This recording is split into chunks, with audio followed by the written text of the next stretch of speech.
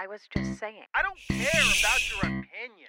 I'll tell you what I think. What's that you say? Would you just listen? I don't think so. Remember, ladies, one must not get one's knickers in a twist. Please listen. I'm trying to help you. Listen. I don't think so. Excuse me. I don't care. Hey! Listen. Shut up and listen.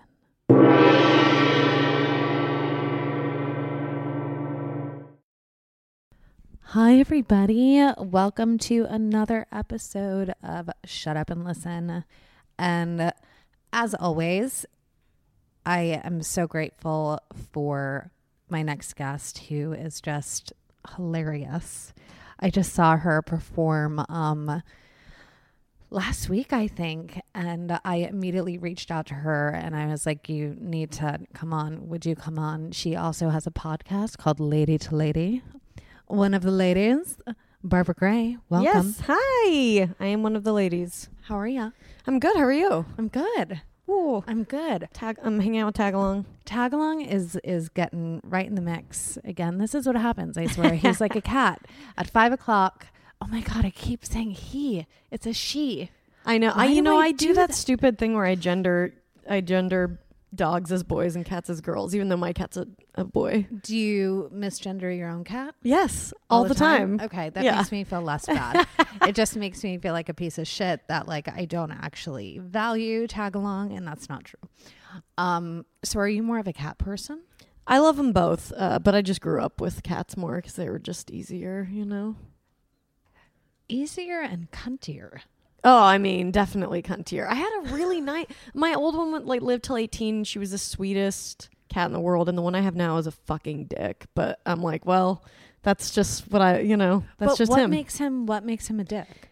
He's kind of feral. Like my Tess, actually, who I do the podcast with, we were on like a writing retreat, the three of us, and we found him at like this... in Palm Desert. He was just in this backyard and he came in, he didn't have a collar, he still had balls, and we were like, I guess this is like a street cat, and Tess is like a huge like animal person, so she kind of like hoisted him upon me, and I had been wanting one for a while, so it was like, oh, okay, it's perfect. But then we found out that he had been fixed, and we were like, did we take this cat from somebody? But anyway, so I think he just is like sort of half feral cat. He's not like dangerous or something, but he's just kind of like a little wild, you know? So what does that mean? What does that look like? He's just like, he'll attack you and kind of like be crazy all the time. And he always wants to go outside, and he doesn't like cuddle. Like my old cat would cuddle all the time. Like if you're like, come here, but this guy's like, I'm not answering to fucking anybody. Basically is his thing. He's just like, he does not, he rules the house, but he's also an idiot. So I don't know. Oh my God. I miss having cats. I really do. They're very comforting. I mean, dogs are amazing though. They're such better like friends, I think. No, dogs are definitely incredible, but there is something there. I had the experience of where I used to live in East Silver Lake. For those of you that are not from California, that is a city in Los Angeles, but like East Silver Lake, technically Frogtown. Oh, okay. Yeah. With like the Frogtown gang. Yeah. Which is like part of the Mexican mafia of like the 1970s. And there was this, what appeared to be a kitten that came through a hole in the fence. And she was the sweetest, prettiest thing I'd ever seen. And I called her Sweet Pea.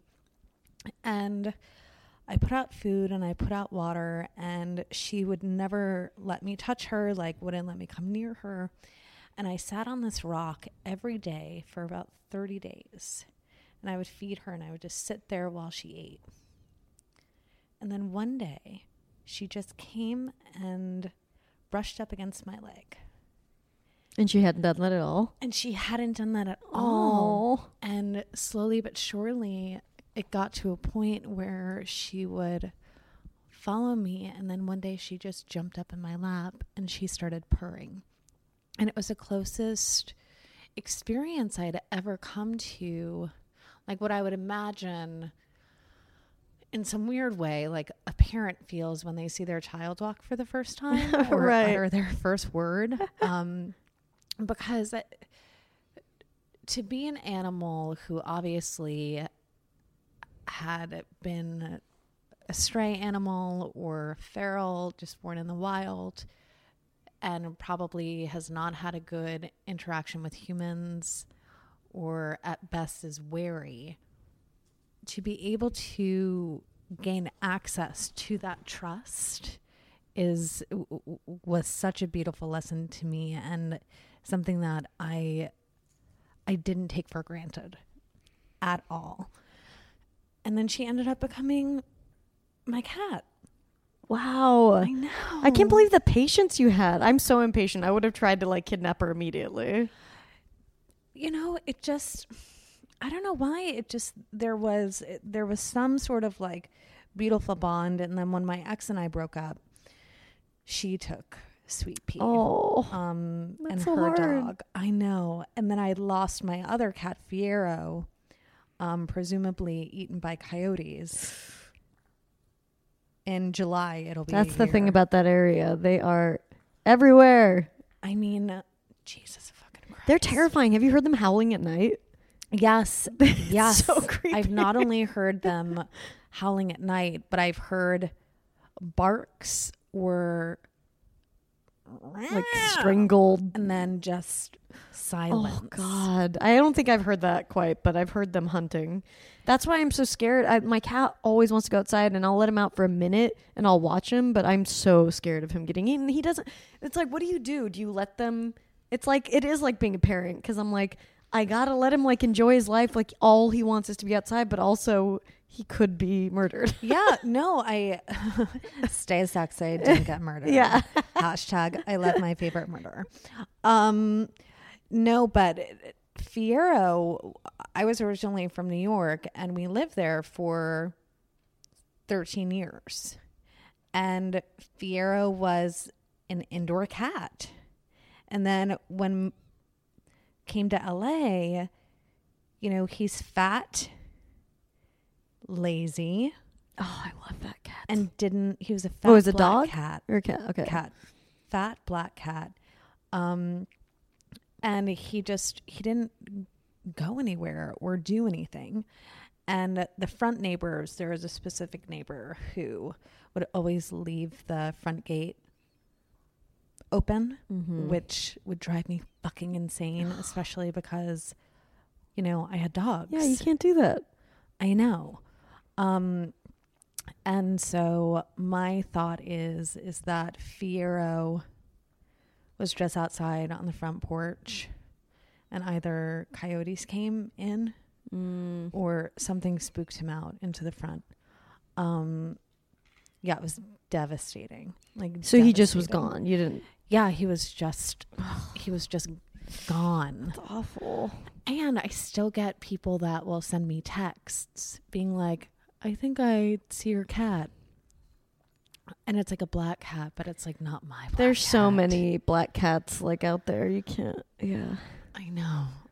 They gotta stop doing that. Get your hope. Like that's too sad. to No, handle. because I had lost my dog of 13 years 3 months earlier to cancer. Oh God. No. This isn't cool.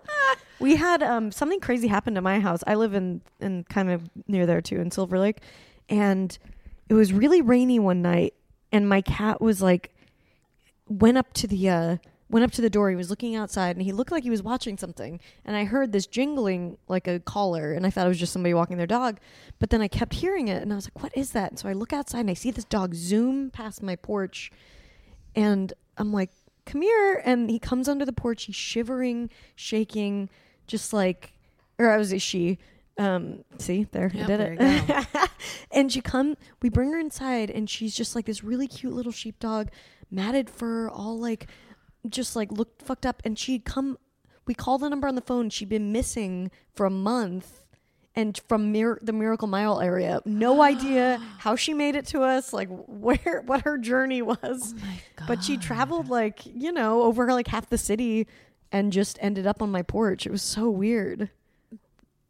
I don't know how I feel about that. It just like it breaks my heart. And the fact that you were able to hear it, but then not only that, but you cared enough to investigate, as opposed to just being like, not my problem, I don't want to deal with it. Well, no, of course I would want to. I mean, you know, it's just like weird because I knew something was out there, and you could tell she like came in and she was exhausted. She finally seemed like she felt safe, and it was just like so gut wrenching.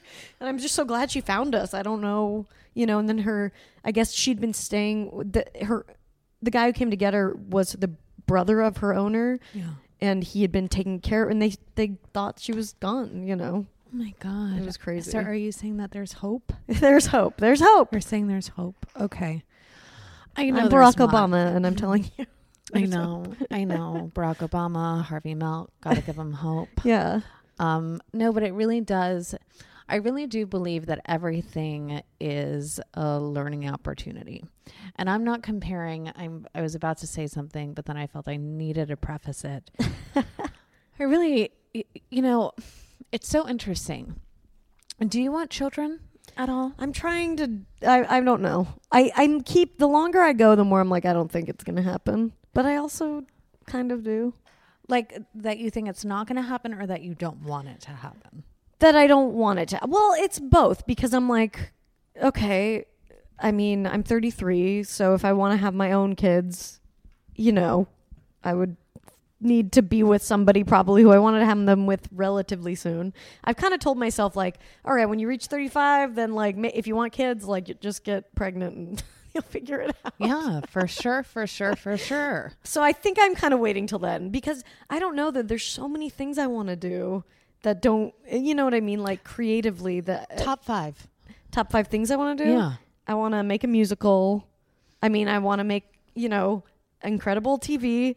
I want to write music, and what are the last two things? I mean, I guess like travel, but I don't know. You know, I want to get really, really, really good at stand up, keep going. And 5, I don't know. I don't have it. I got 4. I mean, that's fucking That's awesome. enough. I mean, that's more than enough. So when I think of all that stuff and like just how much time it's going to take, it's like, there's no time for kids in there. No, I completely get that. I completely understand. Tag along. Tag along's getting very intimate with me. Tag along. The bone's not even distracting her. She's like, nope, sorry. I'm too desirable. You're very desirable. I only have desirable people on this podcast. Well, that's why they're on, because I desire them. That is desire true. To know them, to converse with them, to look at them, to listen. So I'm like, hold on a second, because I'm like, oh my God, you're a fan of musicals. We definitely need to talk. Yes. But what I was originally going to say, what prompted me to ask that question was, you know, I now know enough about myself, to know that I have no desire for children. And I look at my animals as my children. Like when I had to put Henry down, like I had rescued him when I was 21 from the ASPCA. And so he was with me through all of my 20s. The biggest opportunities that I had for growth were in my 20s. Like I learned so much. But I had lost my witness, and I had lost my partner, and I had lost my best friend, and also my kid. Yeah. Like I had lost my kid. I knew that he was a dog, first and foremost. You know, I know that for me, I consider having a dog like having a loaded shotgun. You know, they are a part of my life. But also I know that they have not only their own personalities, there's a huge responsibility in terms of getting to have a pet. And I feel like pet is the wrong word. Yeah, it doesn't quite sum up everything that they are to us. It doesn't, because I'm telling you, you know, I've shared about this at least on Twitter a bit. You know, I have been factually suicidal 2 times in my life. And both of those times, and I remember I was recently looking over some very old stuff that I had written, and I saw that, well, I can't kill myself because who would take care of Fiyero and Henry? So on those days that I literally, and that's the thing that I feel a lot of people don't understand about depression, is not that I don't want to get up. It's that I can't. Yeah, it's not about a choice. There is no choice. No. There is no choice. And it feels, at least for me, it felt like I was filled with liquid lead and that I was slowly drowning and slowly suffocating. And I would pray and I would meditate and I would read self-help books and I would get out of self and But I really felt like I was dead. Like I really felt like I was dead. And Henry really was more than Fiyero to a certain degree, but it really was who would take care of him. So he really did literally save my life, because I don't know what would have happened if he hadn't been there. I really don't know. And I don't mean that to sound dramatic. It really is that, you know, they are my kids. Like they are my fucking kids. No, they are. And he would be devastated if you you know what I mean? They are animals, but it's true. They would know. They have such, I mean, and they are a lot like children. And I like just see all the people like adding me right now. Just like, no, they're not, blah, blah, blah, blah, blah. Well, fuck them. I know. Well, because it goes, you know, who's to say, right? So when Fiyero did disappear, I had this thought of, I was like, this has got to be like a small glimpse of what it must feel like for a parent when their child goes missing. Mm-hmm. Like this really must be what it feels like. And I remember a few weeks ago, I was walking into my kitchen and there was something on the floor, but I was so tired that I thought I thought it was Fiyero, like, because I forget that he's gone. I forget that he's missing in moments. And that's so weird when that happens. I used to have that with my cat all the time, where I'd feel her presence on the bed with me. And you just forget, and then you remember, and then it's devastating. And every time I get a text from someone that says, we think we saw your cat, or I get photos.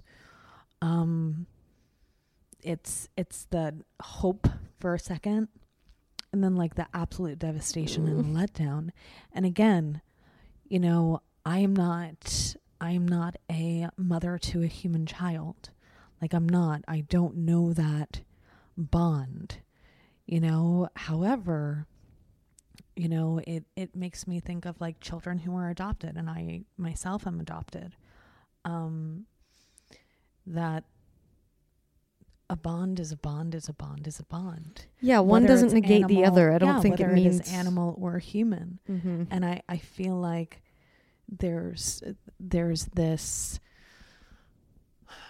we're so competitive about everything, where it's my pain trumps your pain. And in certain degrees, that is true in regards to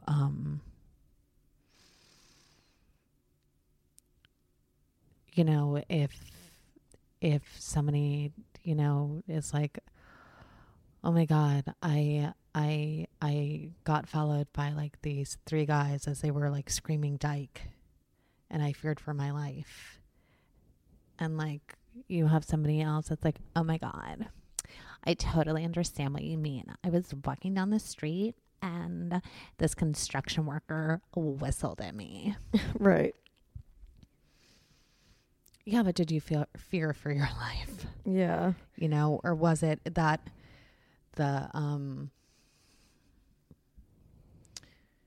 the dishonesty in terms of I'm not really looking to identify with you. I'm not really looking to understand. Mm-hmm. You know what I mean? I mean, I do think you're right, though, that people are so quick to like dismiss somebody's pain if they feel it doesn't like live up to some kind of weird standard, and I think that's total bullshit. Yeah, it's such fucking bullshit. We're so awful about that these days, especially. It's just the internet makes me so like crazy with all that stuff. It's just like that's what it feels like. It all is. It's just everyone yelling at each other because like they haven't had their specific experience. I don't know. Can you give me an example? Well, I don't want to talk about this one because it's too like weird. It's just like it's too like, you know what I mean. That's the thing too. It's like you never know what to even say because everything's like so heightened. Now I'm blinking now. Hey, buddy. Tagalong's trying to give me kisses. No, I don't know. I can't think of one. But it's out there. Okay. I'm like, now part of me is like, Oprah, Super Soul Sunday. Wait a second. What was preventing you from talking about this? Let's do it. Let's solve the world's problems. Yeah, did you hear Oprah? She was like, maybe I'll run for president. She said that because she was like, I mean, if you don't have to have any experience, then... When did she say that? I heard it on NPR today, so I don't know. Was she quoted as saying that, or did they have an audio clip? No, but it was somebody, it was, them reporting that she had said that, so... Well, I mean, that would be... reading would be a priority for her. Yeah? I'm sure, which is amazing. I mean, it'd be better than it is now. I don't know. It would, but it's just like, no, we can't just keep electing celebrities. That's not a good way to go about things. Well, I mean, for fuck's sakes, I feel like it's proving that we don't need to have a president. Right. Like we don't need to have a president at all. I just saw that, I mean, rescinding like the trans rights for trans children, like getting to have mentally ill people gain access to guns. Yeah, it's just one thing after the other. It's a nightmare. But I've got it. But for me, my worry is not him. It's Bannon. Right. Yes, he's the real monster. He's the real president. He's the puppeteer. Yeah, he's the president. He is the one that is calling all of the shots. Mm-hmm. He's like, I mean, do you watch House of Cards? Yes. Yeah, so I'm like, he's the evil Frank Underwood. Right. But Frank Underwood is evil. Yeah, he's worse than... But he's also a Democrat. But the truth is that it doesn't really make a difference. And for me, I had been thinking recently, wouldn't it be interesting? What would happen if aliens landed? What would happen if aliens came now? What would happen? What do you think? I saw somebody write a joke that was like, the aliens land and they're like, take me to your leader. And we're like, can we take you to the previous one, please? Like, not this one. Like, anything but this one. Oh, my God. Yeah. Yeah, what would happen? I mean, I guess it depends on how much they care about that kind of stuff. They might not even, they might judge everyone together as a whole and not look at it from Well, the you would leaders. have to think, though, that they are advanced enough to be able to come here, and that goes then to what does it mean to be advanced, right? Because to a degree, we have advanced an incredible amount in terms of technology, and we have iPhones, and we have gizmos and gadgets and self-driving cars, and we have, robots, and we're able to move things with our mind with like sensors and all of these different things, and help people who are paralyzed. It's insane what we can do with technology. Yet, emotionally and spiritually, we are so far behind. Mm-hmm. We are still so rooted in violence. We are still so rooted in survival of the fittest, and that reptilian brain that we have, just that fight or flight response. And I wonder what it will take for us to be able to grow, truly grow. I wonder that too. I do feel like we're ahead of ourselves with so many things, especially with technology. And it's like we're not adjusting as a society. We are adjusting because we have to, but also it's like it's going too fast almost. And I feel like there's more like, well, there's always been obviously depression and anxiety and everything for always. I think we're just way more willing to actually talk about it and know how to diagnose it now. But it feels like it's much worse, and I think a lot of it's due to like us kind of advancing quicker than our emotional capability, you know. I heard this interview with this author who wrote a book about that, basically being like, there's so much depression now because we all feel like we're constantly not good enough, basically, because of the technology that shows us what everyone's always doing all the time, what you're not doing, like, Yeah. And I don't think we've quite caught up to that. But I do wonder sometimes about the reptilian brain part, that like, how much of that do we deny and how much do we just be like, well, this is it. This is humanity, Yeah. And we only use 10% of our brain. Mm-hmm. We only use 10% of our brain. And it makes me, these are the things that I think about all the time, like all the time. The moon affects a glass of water, and we're, I think, like 75% water. And it, something that you just said, and it makes me curious. A, do you think that you're good enough? No. And why? I think because I'm constantly valuing myself due to other people's opinions. So I haven't quite found that way to not, reflect myself in everything that I either get from people or that I like read. Everything I like read, I'm like, oh, I should be that. That's what I should be. Or everything I see, Yeah. So it's like a constant, like, I'm not doing enough, or I'm not enough this way or that way. You are not enough, period. Yeah. And where does that come from? I mean, I think a lot of it is the constant influx of just being on the internet all day, seeing everything that everyone's doing, feeling guilty if I'm not doing enough, like as far as, helping other people.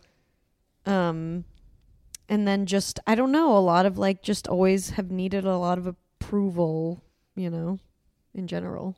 Always?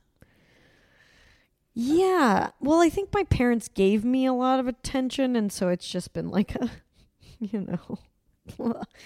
ongoing thing. I mean, I do stand up, it's like it's one of those things where you're always like, I'm going to be the loudest one in here and make everyone laugh or whatever, No, I get it. I'm the actor. Yeah. I mean, I get it. You totally get it. I use humor all the time as a deflection device, to keep me from truly being vulnerable.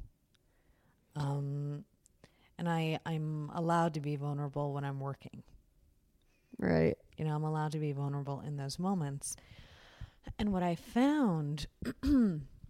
It seems to be a reoccurring theme. I was talking with a couple of people about this today, and that idea of the origin wound and where that comes from. And the first time that we make a decision consciously or subconsciously where we say,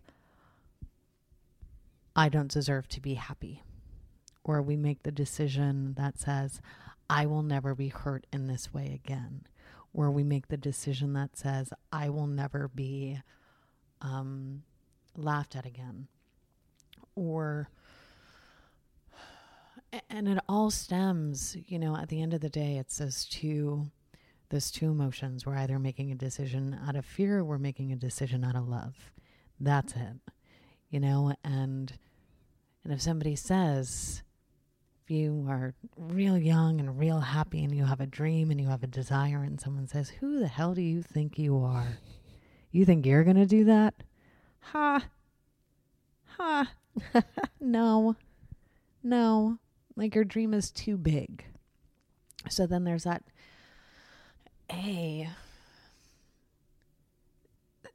incredible hurt because you weren't received. And then with that too, that doubt starts to creep in. Mm-hmm. Because everybody who's older is our God, whether or not we acknowledge it consciously.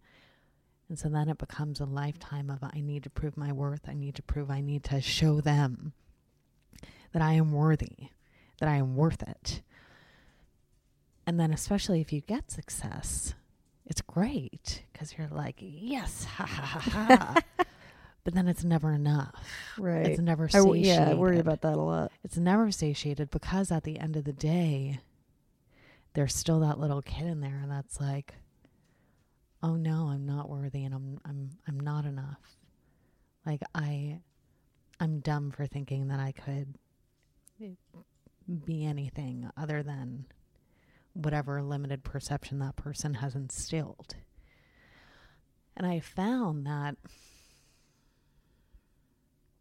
I ran away. I ran away from that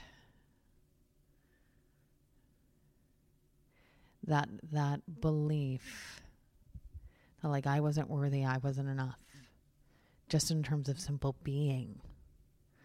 And I'd gotten to this point, and I got to have this opportunity pretty recently where I got to talk to that, inner kid. And I know it sounds so frou-frou and like fucking stupid and like fucking talk to your inner child, blah, blah, blah. But scientifically, if everything is energy, right? Everything. I love Maya Angelou because she spoke about the tag along. She spoke about the power of words and how words seep into the walls, and they seep into the carpet. They seep into your clothing and your hair, and eventually they seep into you. There's energy behind the words. I can be like, hi, how are you? And that connotes one energy. Mm-hmm. Versus, hi, how are you? Which connotes a completely different fucking energy. And oh my God, no, I don't like this. I don't like this at all. So getting to talk to that kid and getting to be like, I'm so sorry. Yeah. I'm so How did you do sorry. that? Did you do like ayahuasca? Not this past time, but really what started me on my journey was doing ayahuasca. Okay. Which was like about a year ago. Because back in 2014, it had been suggested to me that I do ayahuasca by a therapist of mine. And oh wow, a therapist suggested. Yeah. I mean, I've heard well, first these kind of journeys. It's not for everyone. No, of course not. At all. And I had been in a very general way, like very, very, very general. I had been battling depression and PTSD from trauma. Mm-hmm. And I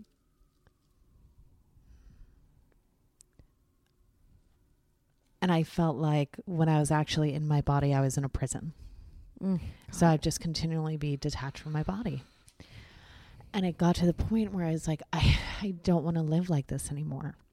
I don't want to be neck down dead anymore, but I don't know what to do. I don't know how to get past this. I've gone to fucking therapy. I've like done the things. I've like talked it out, and I've done the fucking shit, and I didn't have like a lot of memory. And my therapist was this really fucking awesome, amazing dude. And he was like, ayahuasca might be like really helpful for you. And for those of you that don't know, actually I'll just put it in a link at the bottom, but like disclaimer, it is an illegal substance here in the States. I did not participate in the ceremony in the States. I went out of the country where it is legal. And also on top of that, there are a lot of people that claim that they're shamans, whatever. It's like shaman like Meryl Finkelstein. Like, right. I'm the shaman. Like, whatever, board shorts and like whatever. There's a lot of bullshit people that claim to not only like know what they're doing, but I think for me, indigenous people of Peru, South America have been using it for thousands upon thousands upon thousands of years. And the origin is that when there's some really great books. One of them is called Jaguar of the Mind. And when these indigenous people have been asked, like, how did you know to put these two different plants together to formulate DMT? And the response has always been, the plants told us. And I am not as open as I am to the realm of the spirit and all that I do not know. I'm also a fucking New Yorker, and I'm skeptical as fuck. Right. I'm skeptical as fuck. I need fucking proof. I need fucking proof. And,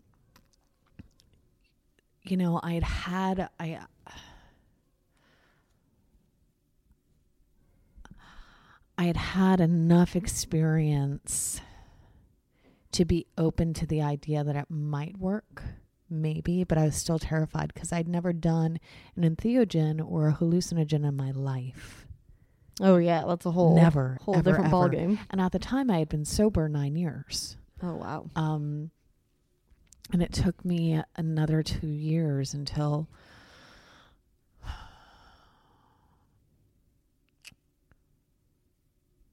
October of 2015 to where I again was at that point of no return, where I was like, I most certainly don't want to die, but I most certainly don't want to live. And I said to the universe, said to like the spirit of ayahuasca, like Mother Ayahuasca, if you really want me to experience you, I'm ready. And within hours, I had gotten an email. There was one spot available for this international trip. And I was asked if I wanted to go. Wow. That's crazy. I know. Well, I mean, that's a sign. Yeah, you gotta. Yeah. I'm the same way. I'm like spiritual, but also skeptical. But that kind of stuff, it's like, okay, yep. Yeah. And my first instinct was no. And I said no. And I'd been reading Shonda Rhimes' book, The Year of Yes. And I just read the page where she talks about her sister saying, you never say yes to anything. You always say no. And and I was like, I can't say no. I've got to say yes. So even just that little tiny mustard seed of, I'm going to say yes to a chance at life, whatever the fuck that means, because this is not working. This isn't, again, like therapy, like is helpful and whatever. And I'd done like EMDR and I'd done like all of this shit, but still. And so that was the start of my spiritual journey. That was the start of me. And I talked about it as like a homecoming. And I didn't recognize that my whole entire life. And that's why I feel most people do commit suicide. It's not that they want to die, they want to go home. It's a divine missing. They just want to go home. And I didn't realize that that's what I had wanted my whole entire life. Like I was put into foster care when I was 2, adopted when I was 5. I never felt that sense of home. And I had this idea that there was this bigger home, not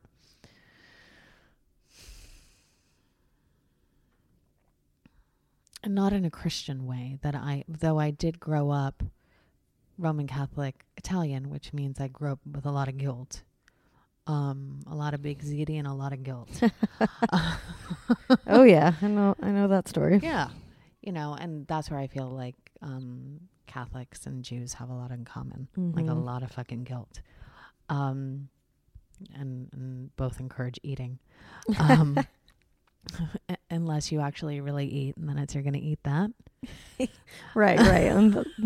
Unless it's too much, and then it's got to be just right. And then you get the other guilt. Yeah. Then the other guilt, and it's again going to kill myself.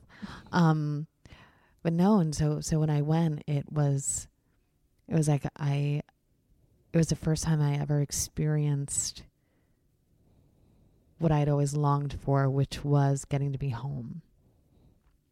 I was like, oh my God, like this is it. And it was really transformational and really, really powerful. And again, I had done a lot of preparation.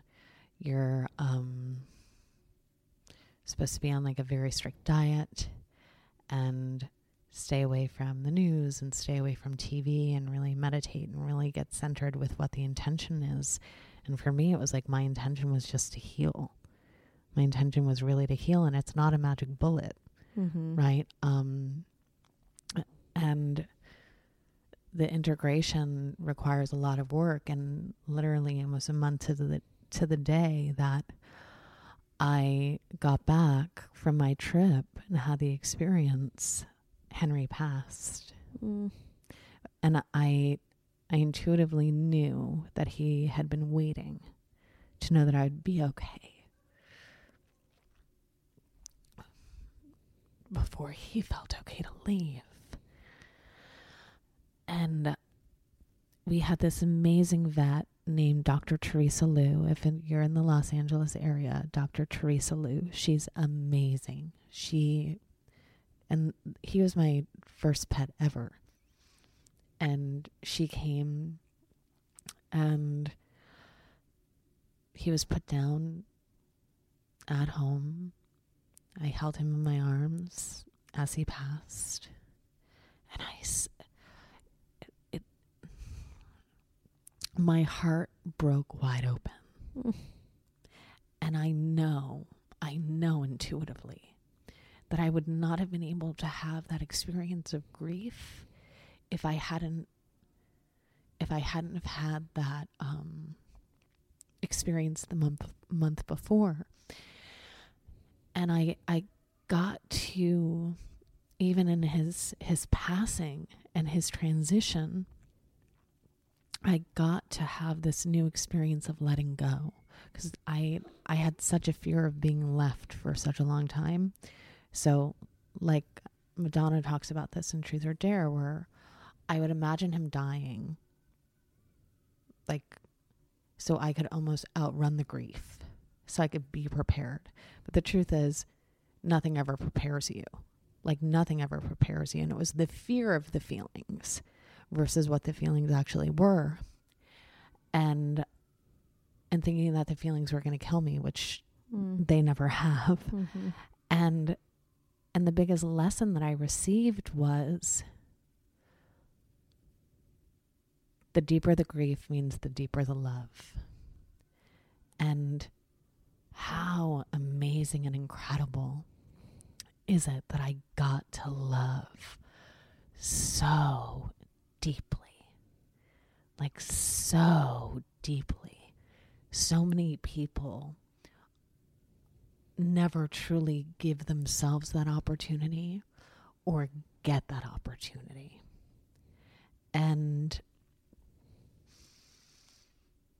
it just made room for more love. You know, and that's what I look at like heartbreak as. It's just breaks you open wider and wider and wider and wider. Like it can't not. So yeah, that's like that's been the journey so far, and I now get to nothing is black and white. Everything is quote unquote gray. You know, which is the beautiful thing, and which is why to a certain degree I'm not really worried about what's going on. It doesn't mean that I'm not taking action, and it doesn't mean that I'm not angry at times, and it doesn't mean that I'm sitting on my butt being like, it's all good, just gonna, you know, levitate in the lotus position and like it's all fine and daisies and what else.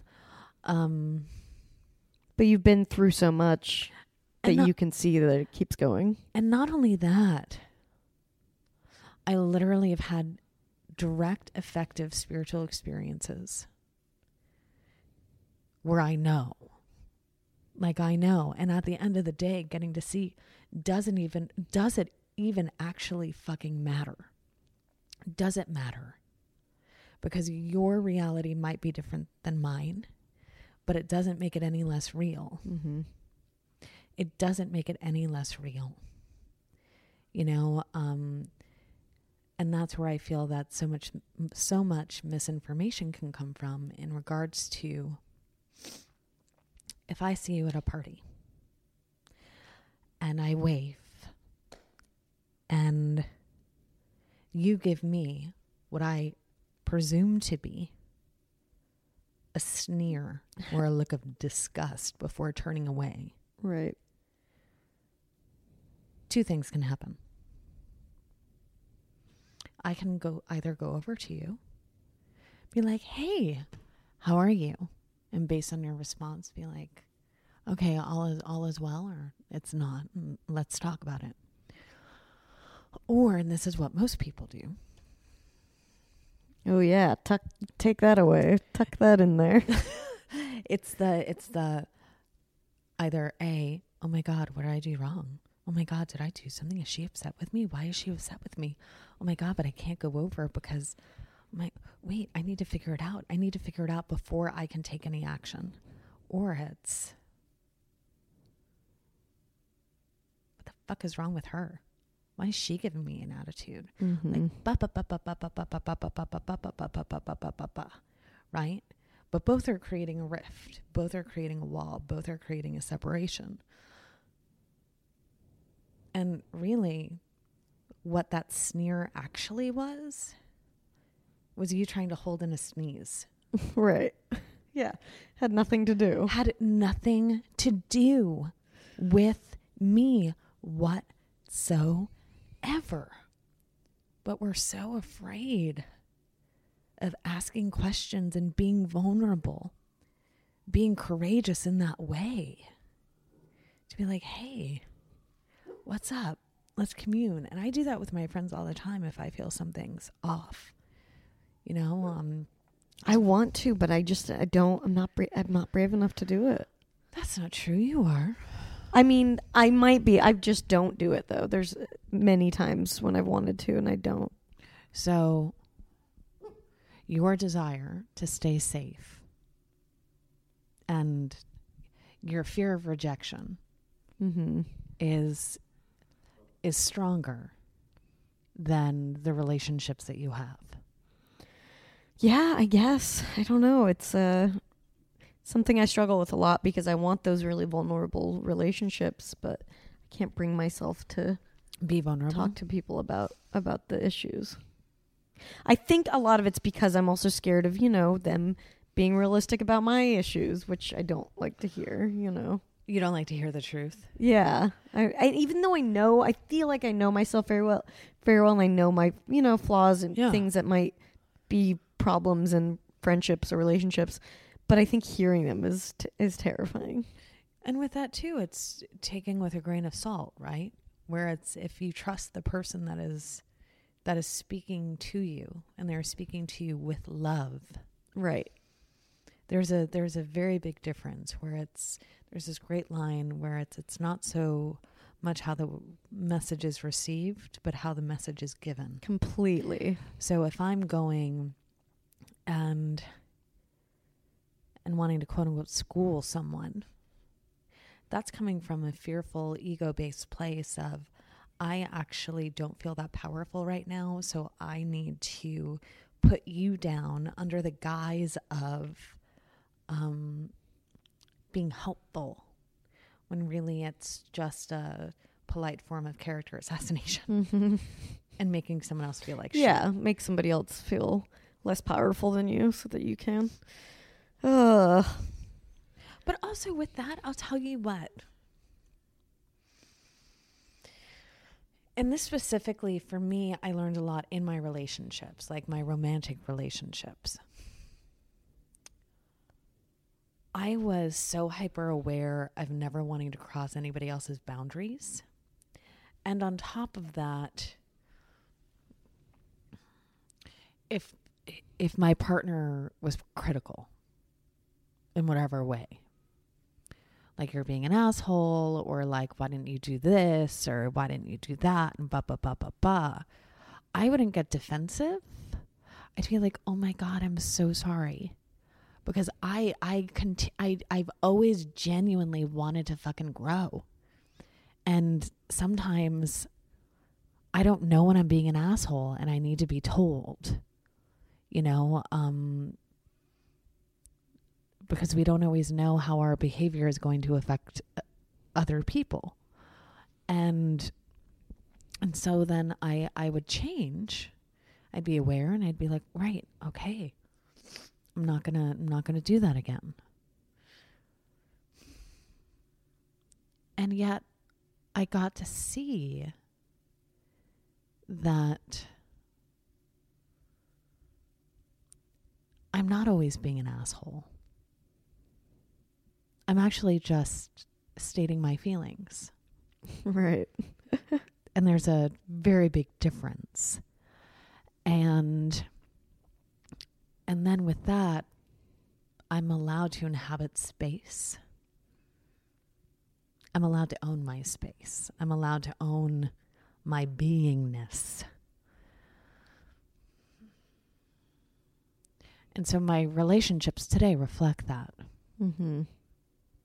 There's truth-telling time, but it's truth-telling time with love. So I trust what they're going to say, and I trust that I can go to them, and I trust, because when I go to them, it's not, I really always do think of when white women especially go to women of color.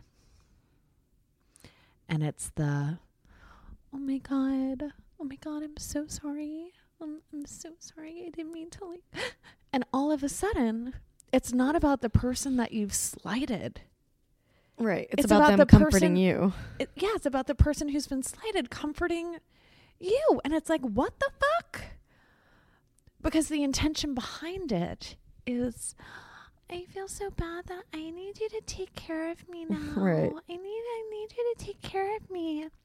As opposed to owning your shit, being fucking responsible, being in full responsibility for the fact that you've erred, asking for forgiveness, acknowledging what you've done, acknowledging that you were wrong, you were ignorant, you were whatever. Tag along. And with that too, getting to say like, I hear what you're saying. I see what you're saying. I was wrong. Mm-hmm. That's so fucking important. That's what builds trust. Like, that's what builds trust, where it's not being able to be human. Being able to be fucking human. Yeah. No more, no fucking less. But don't you think it's hard, like, in this day and age, because everyone is so quick to, like, you know, to judge each other? It's not my business what other people do. Like, it's my business what I do. No, I agree. I mean, I think I feel that pressure and just see, you see it happen. Like I said, I don't know. What happens? Because then what happens? Then there is no trust. There is no relationship. It's just, two people butting heads. Yeah, and there's no exchange of information. Yeah, and then you also get to see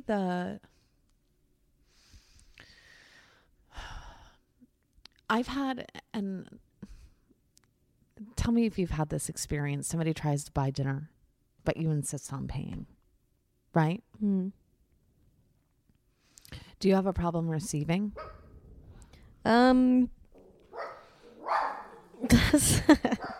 Sometimes. Yeah. Not really. I mean, I'm pretty good at being like, oh, thanks, Tag along. God damn it. So you have okay. Say that again. I'm so sorry. I think I'm pretty good at receiving. I mean, I tend to give more, but and I can take it. Okay. And you've had the experience though where you're like, no, I'll pay. Mm-hmm. So what you've done, and I say this not in you, I'll actually keep it to me, because I've done the same exact thing again and again and again and again and again. And what I say in that moment is, I will not receive you. I will not receive your gift or your offering. And then I'm still in the delusion that I'm doing something good. I'm giving to you. Right. But there is that weird energy that always comes, especially after you fight for a bill, because one of you then isn't being received, and when I rob somebody of the opportunity of giving, I also rob myself of the opportunity of receiving fully. Mm-hmm. And who am I to deny somebody that experience? Like, who am I to say that I'm not worthy of receiving? Unless you're Catholic, because, Lord, I'm not worthy to receive you, for fuck's sakes. And more than that, if I'm not willing to take the risk and I continue to play small, then I'm missing out on the opportunities of the reward. Like the deep, deep opportunities. Like do you ask for help often? No. Terrible at that. Getting better, but yeah. I mean, everything I'm getting better at, but it's like very stubborn. Don't ask for help. Yeah. Yeah. I got this. Yeah. I got this. I got it. It's Control all good. freak thing too. So it's like, well, yeah, I'd rather do it myself. What are you in control of? Everything. Really? I think it's like part ego, part, not wanting to ask anybody for help. Yeah. Because what happens when you let go? You're vulnerable. And then what happens? Dun, dun, what does that mean? dun. You're vulnerable, and then what? You can then get what hurt. happens? You can get hurt. You can get hurt. Mm-hmm. You can. So it's a possibility. Have you gotten hurt this past year? Oh, so badly. Even like you asking that made my stomach just like. And is that because you were vulnerable? Yes. Yeah. Okay. And have you been vulnerable this past year and had the opposite experience? Yes. Yes. Mm-hmm. Yeah, no, it's both. And it is interesting how, I agree. Like, I've been working a lot on myself and liking myself and being more emotional. I used to have a lot of food. My outlet was food and emotional eating. And I've been working a lot on getting past that. And when I started getting past it and actually feeling feelings as opposed to covering them all up was like, whoa, is a lot. And it led me to, one of the biggest heartbreaks of my life, and disappointments, but then also to actually like somebody for the first time than when I thought I literally had thought I could never love anybody, basically, So yeah, it's definitely both ends of the spectrum. Oh man. It's there's this really great book called The Fear Cure. And in it, this woman was talking about, again, back to animals. The theme of today is courage, vulnerability, and animals. And this woman was talking with her daughter, and her daughter was really, really sad because her best friend no longer wanted to be her best friend. And she was really, really hurt. And the mother said something about, giving her permission to break your heart. And so when they got this dog, then they had to put the dog down. The little girl says to the dog, I gave you permission to break my heart, and you did. Oh, God. Oh. I know.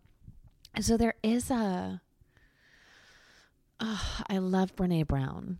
Who's that? Oh, my God. Brene Brown, Dr. Brene Brown. She wrote Daring Greatly. Okay. And she's a vulnerability expert. She's written some really, really great books, and she talks about how so many different things, but one of them is she dress rehearsal for tragedy, which is something that, oh my God, huge. I do that all the time. Oh, actually, definitely. Not anymore. I don't. But pretty much, everything we've been talking about, about how being vulnerable is courageous and how most of us are not willing to be because we've made this decision that I will never be hurt again. I will never, ever, ever be hurt again. And what I found invariably is that A, I still get hurt, but B, the hurt is muted. So even though I'm miserable, I feel safe in the comfort of that versus stepping out into the great unknown, and I'm willing to be healed. Mm-hmm. I feel like I talk about this a lot, like the origin wound, and most people don't heal from it because they never want to feel that pain again. And it's the fear of the pain, because what happens when you cut your knee? What do? You dress, put a Band-Aid on it. What if it's a deep cut? Then what do you do? Well, you get stitches. Hydrogen peroxide. Oh, yeah. Clean out the wound. Yeah, it hurts. Yeah. Yeah, it fucking hurts. And I always winced right before the hydrogen peroxide went on because it was the anticipatory feeling of the pain.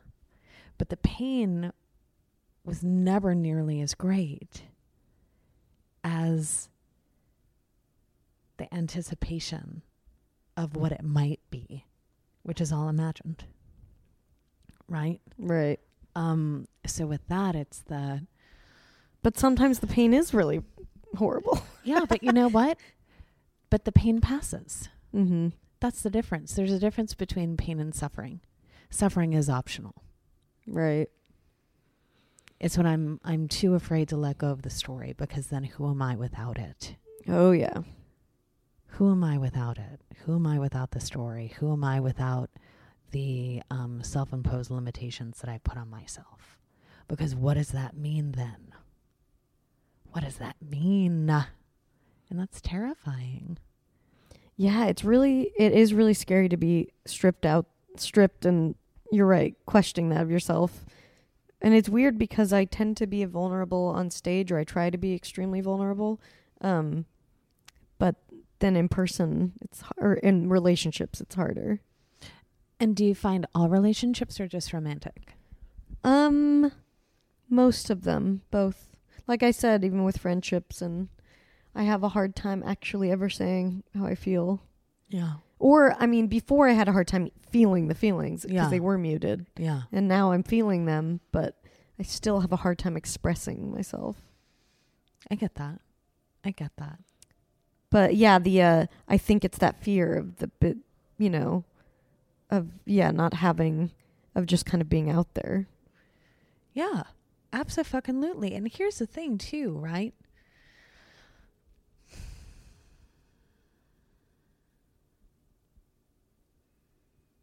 There's a difference between just being out there, like blasé-faire, c'est la vie, and being out there with intention. Like for me, I've gotten very fucking good at setting my boundaries. I've gotten very good at saying, when you said this made me feel. Mm-hmm. This made me feel. It's never, you did this or you did that, but this is how it made me feel. And then I'm able to say, A, is this coming from a historical place?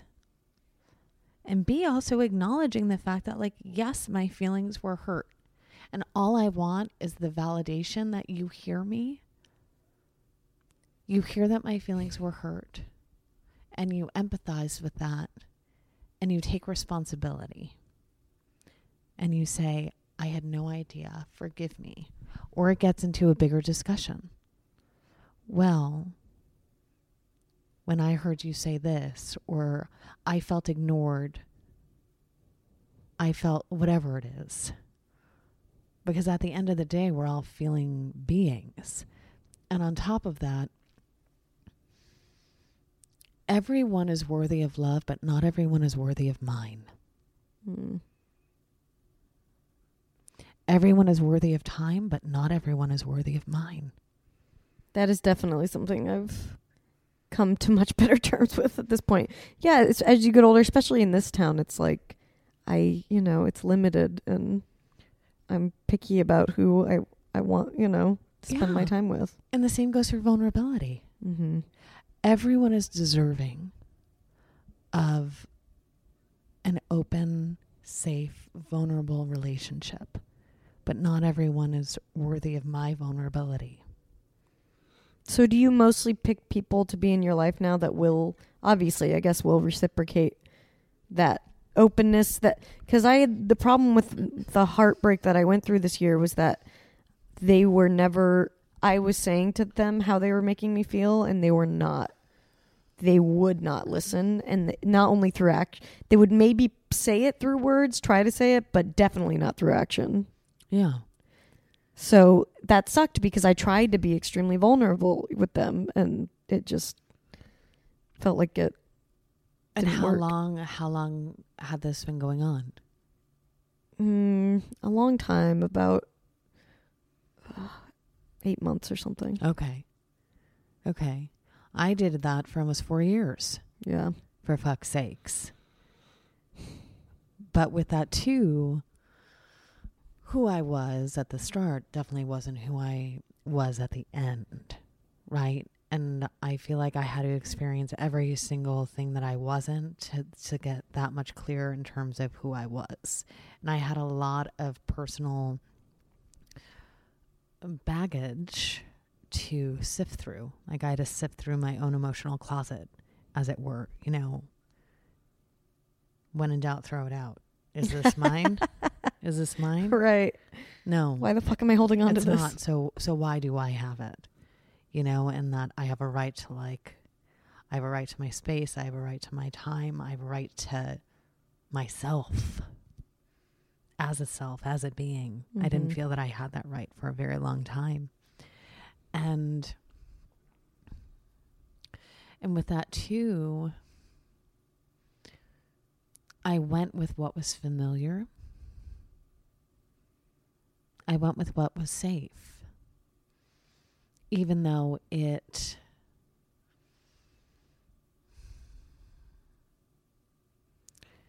didn't provide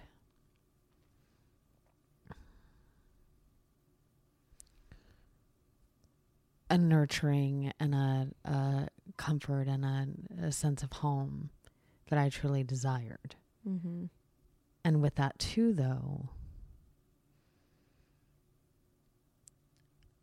I had to really see so clearly that experience of what not loving looked like in order to then have the experience of what really loving looked like. You can't experience one without experiencing the other.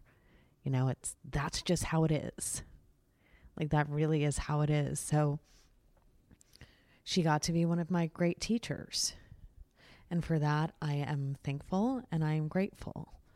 I now also know that I will never, ever, ever be in any kind of relationship like that again.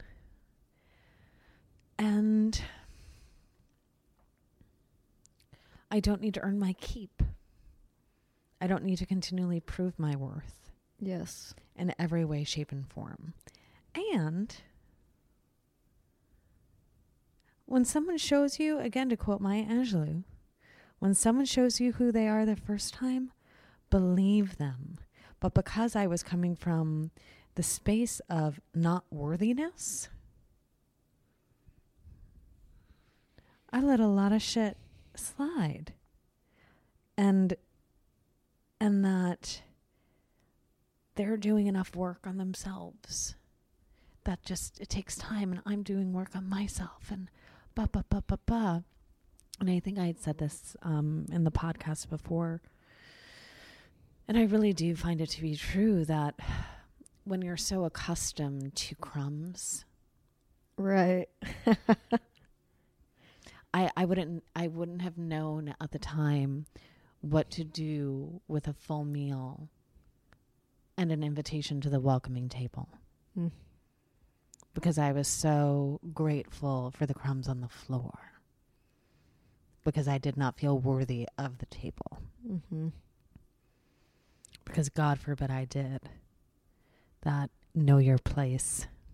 Who do you think you are? You should be grateful you're even inside.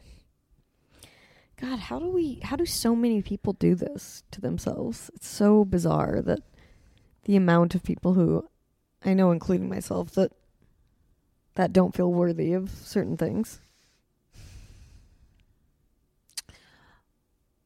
I mean, who are our first gods?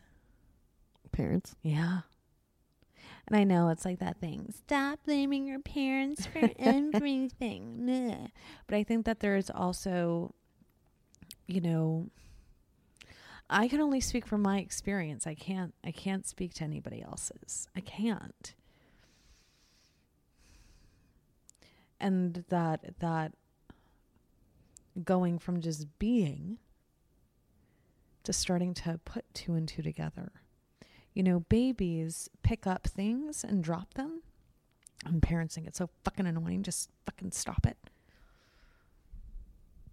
But they're testing to see, is it going to make the same sound every time it drops? Then they reach for something else. How's that sound compared to that? They're learning. They're absolutely learning. And I love that. Here we go.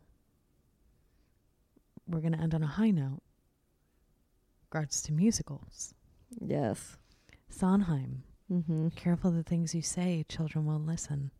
Oh, that song. Careful the things you do, children will see and learn. I mean, that's careful before you say, listen to me. Children will listen. And I find that to be so true. And sometimes I will look at individuals as adults, and then I'll imagine what they look like as children. And again, I used to think quite wrongly that I had to love everybody. That like, you know, the fucking Louise Hay and whatever, and like love, blah, blah, blah, blah, blah. I don't. I'm not Jesus. I just passed my Jesus here, which you're in, 33. Mm-hmm. But like, I don't have to love everybody, nor do I, because not everybody is worthy of my love. That's such a release. It's such a fucking release, because what that says is I make the choice who comes in. And that is sacred. Mm-hmm. And in knowing my worth, I also recognize yours. I recognize and see the divinity in you. I'm not saying that there's not divinity in everybody. But it is not my job to recognize the divinity in everybody. It's not my job. You know, and I get to focus on the small tapestry. And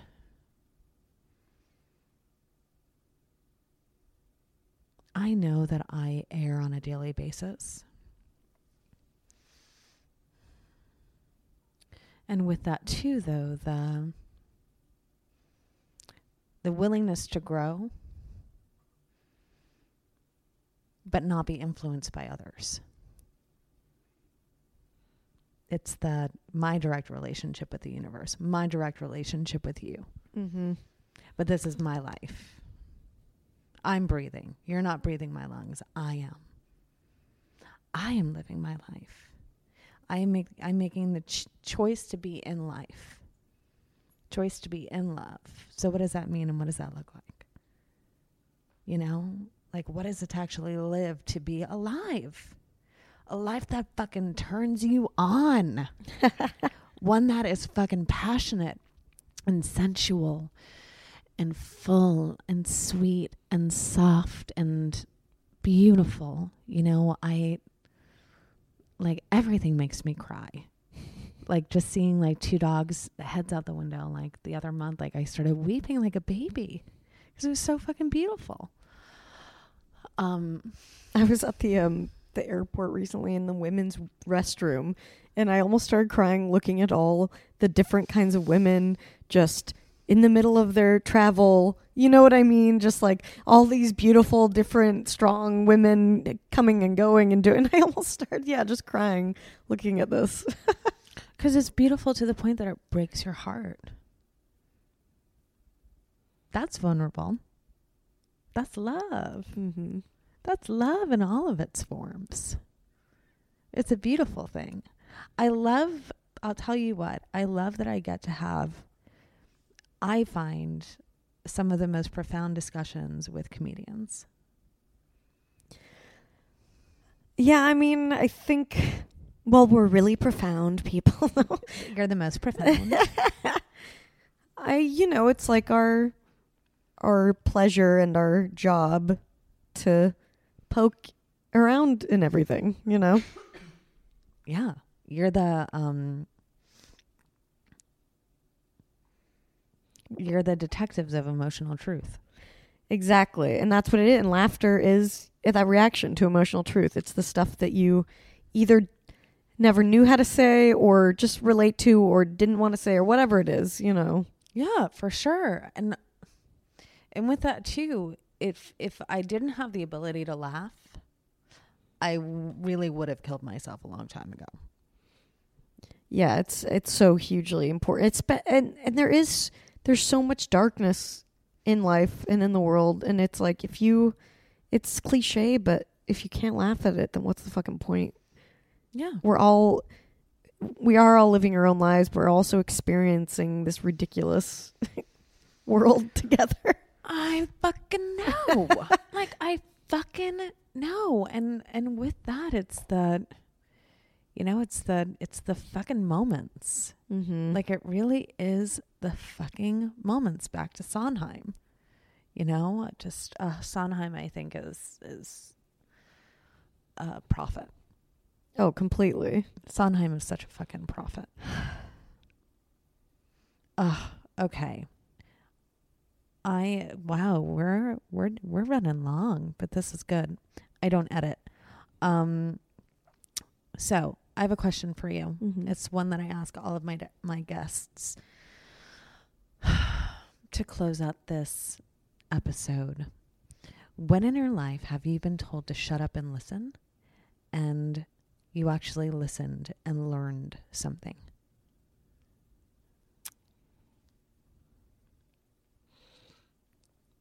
I'm trying to think of if it's been a specific moment of someone telling me to shut up, which has happened, I think that I luckily have been somebody who is willing to be humble and, listen a lot of the time. But especially lately, I think just in general, I'm trying to think of specific times somebody's told me to do it, but overall, existing in the world right now, you were talking about this earlier with, white women kind of like approaching women of color and saying, needing their comfort or their approval is something I've been extremely aware of and making sure that I try not to do. And I don't think I do. I will say I think I am good at kind of taking it in and not publicizing and being like, look at me, look how great I'm doing, but really just listening, completely studying and listening and trying to empathize with even, a small fraction of the pain and, the weird, I think the just deep-rooted, I think, pain that we have inflicted white people, I'm saying, on people of color, and knowing that that's there at a root, no matter, how old you are when you were born, for them, that's just something that they were born being told, you're less than, and it's so fucked up. And I've been trying to really just study that and study, different voices and make sure that I'm really, just listening. Yeah. And not trying to put my mark on it, not trying to put my anything, but just taking it in. Yeah. Not trying to hijack it. Yes. And say that you know best and you know better. And with that too, getting to acknowledge your privilege and getting to do research on your own as opposed to, please educate me, as opposed to taking responsibility because you actually really desire to change and really desire to know. And have you seen Son of a Baldwin yet? No. Oh, run. It's at the ArcLight. Oh, okay. Literally leave here and go. It is one of the best fucking films that I've seen in such a long time. Mm-hmm. In such a long, long time. I feel that it should be required viewing for every single white American. Every single one. What is it? It's the documentary about James Baldwin. Okay. And it is absolutely, absolutely incredible. Oh my God. What did I just say? I just said son of a fucking Baldwin. No, I'm going to have to edit this. I really am. I am not your Negro. Oh, okay. Yes. I mean, I haven't seen it yet, but Go run and see it. It's absolutely incredible. One of the best films I've seen. And then I'm coming to do your podcast soon, I know, Which it's is next so week. weird. It's so weird because you didn't ask me. Yeah, I mean, you were on our list, so I probably put you on there. I'm glad that I was on your list. It makes me feel loved. You're approved. You don't need our approval, but you're approved. I don't. I'm grateful. I'm always grateful when I'm invited anywhere, but my feelings are never hurt when I'm not, because I never expect to be invited anywhere. Yeah, but it's so always then it's like always a surprise. a little gift. Yeah, Yeah. well, it'll be a lot of fun, hang out. All right. Well, I adore you, Ms. Gray. Thank you so much for stopping by. Yeah, of course. Thanks for having me. All right. All right. Bye.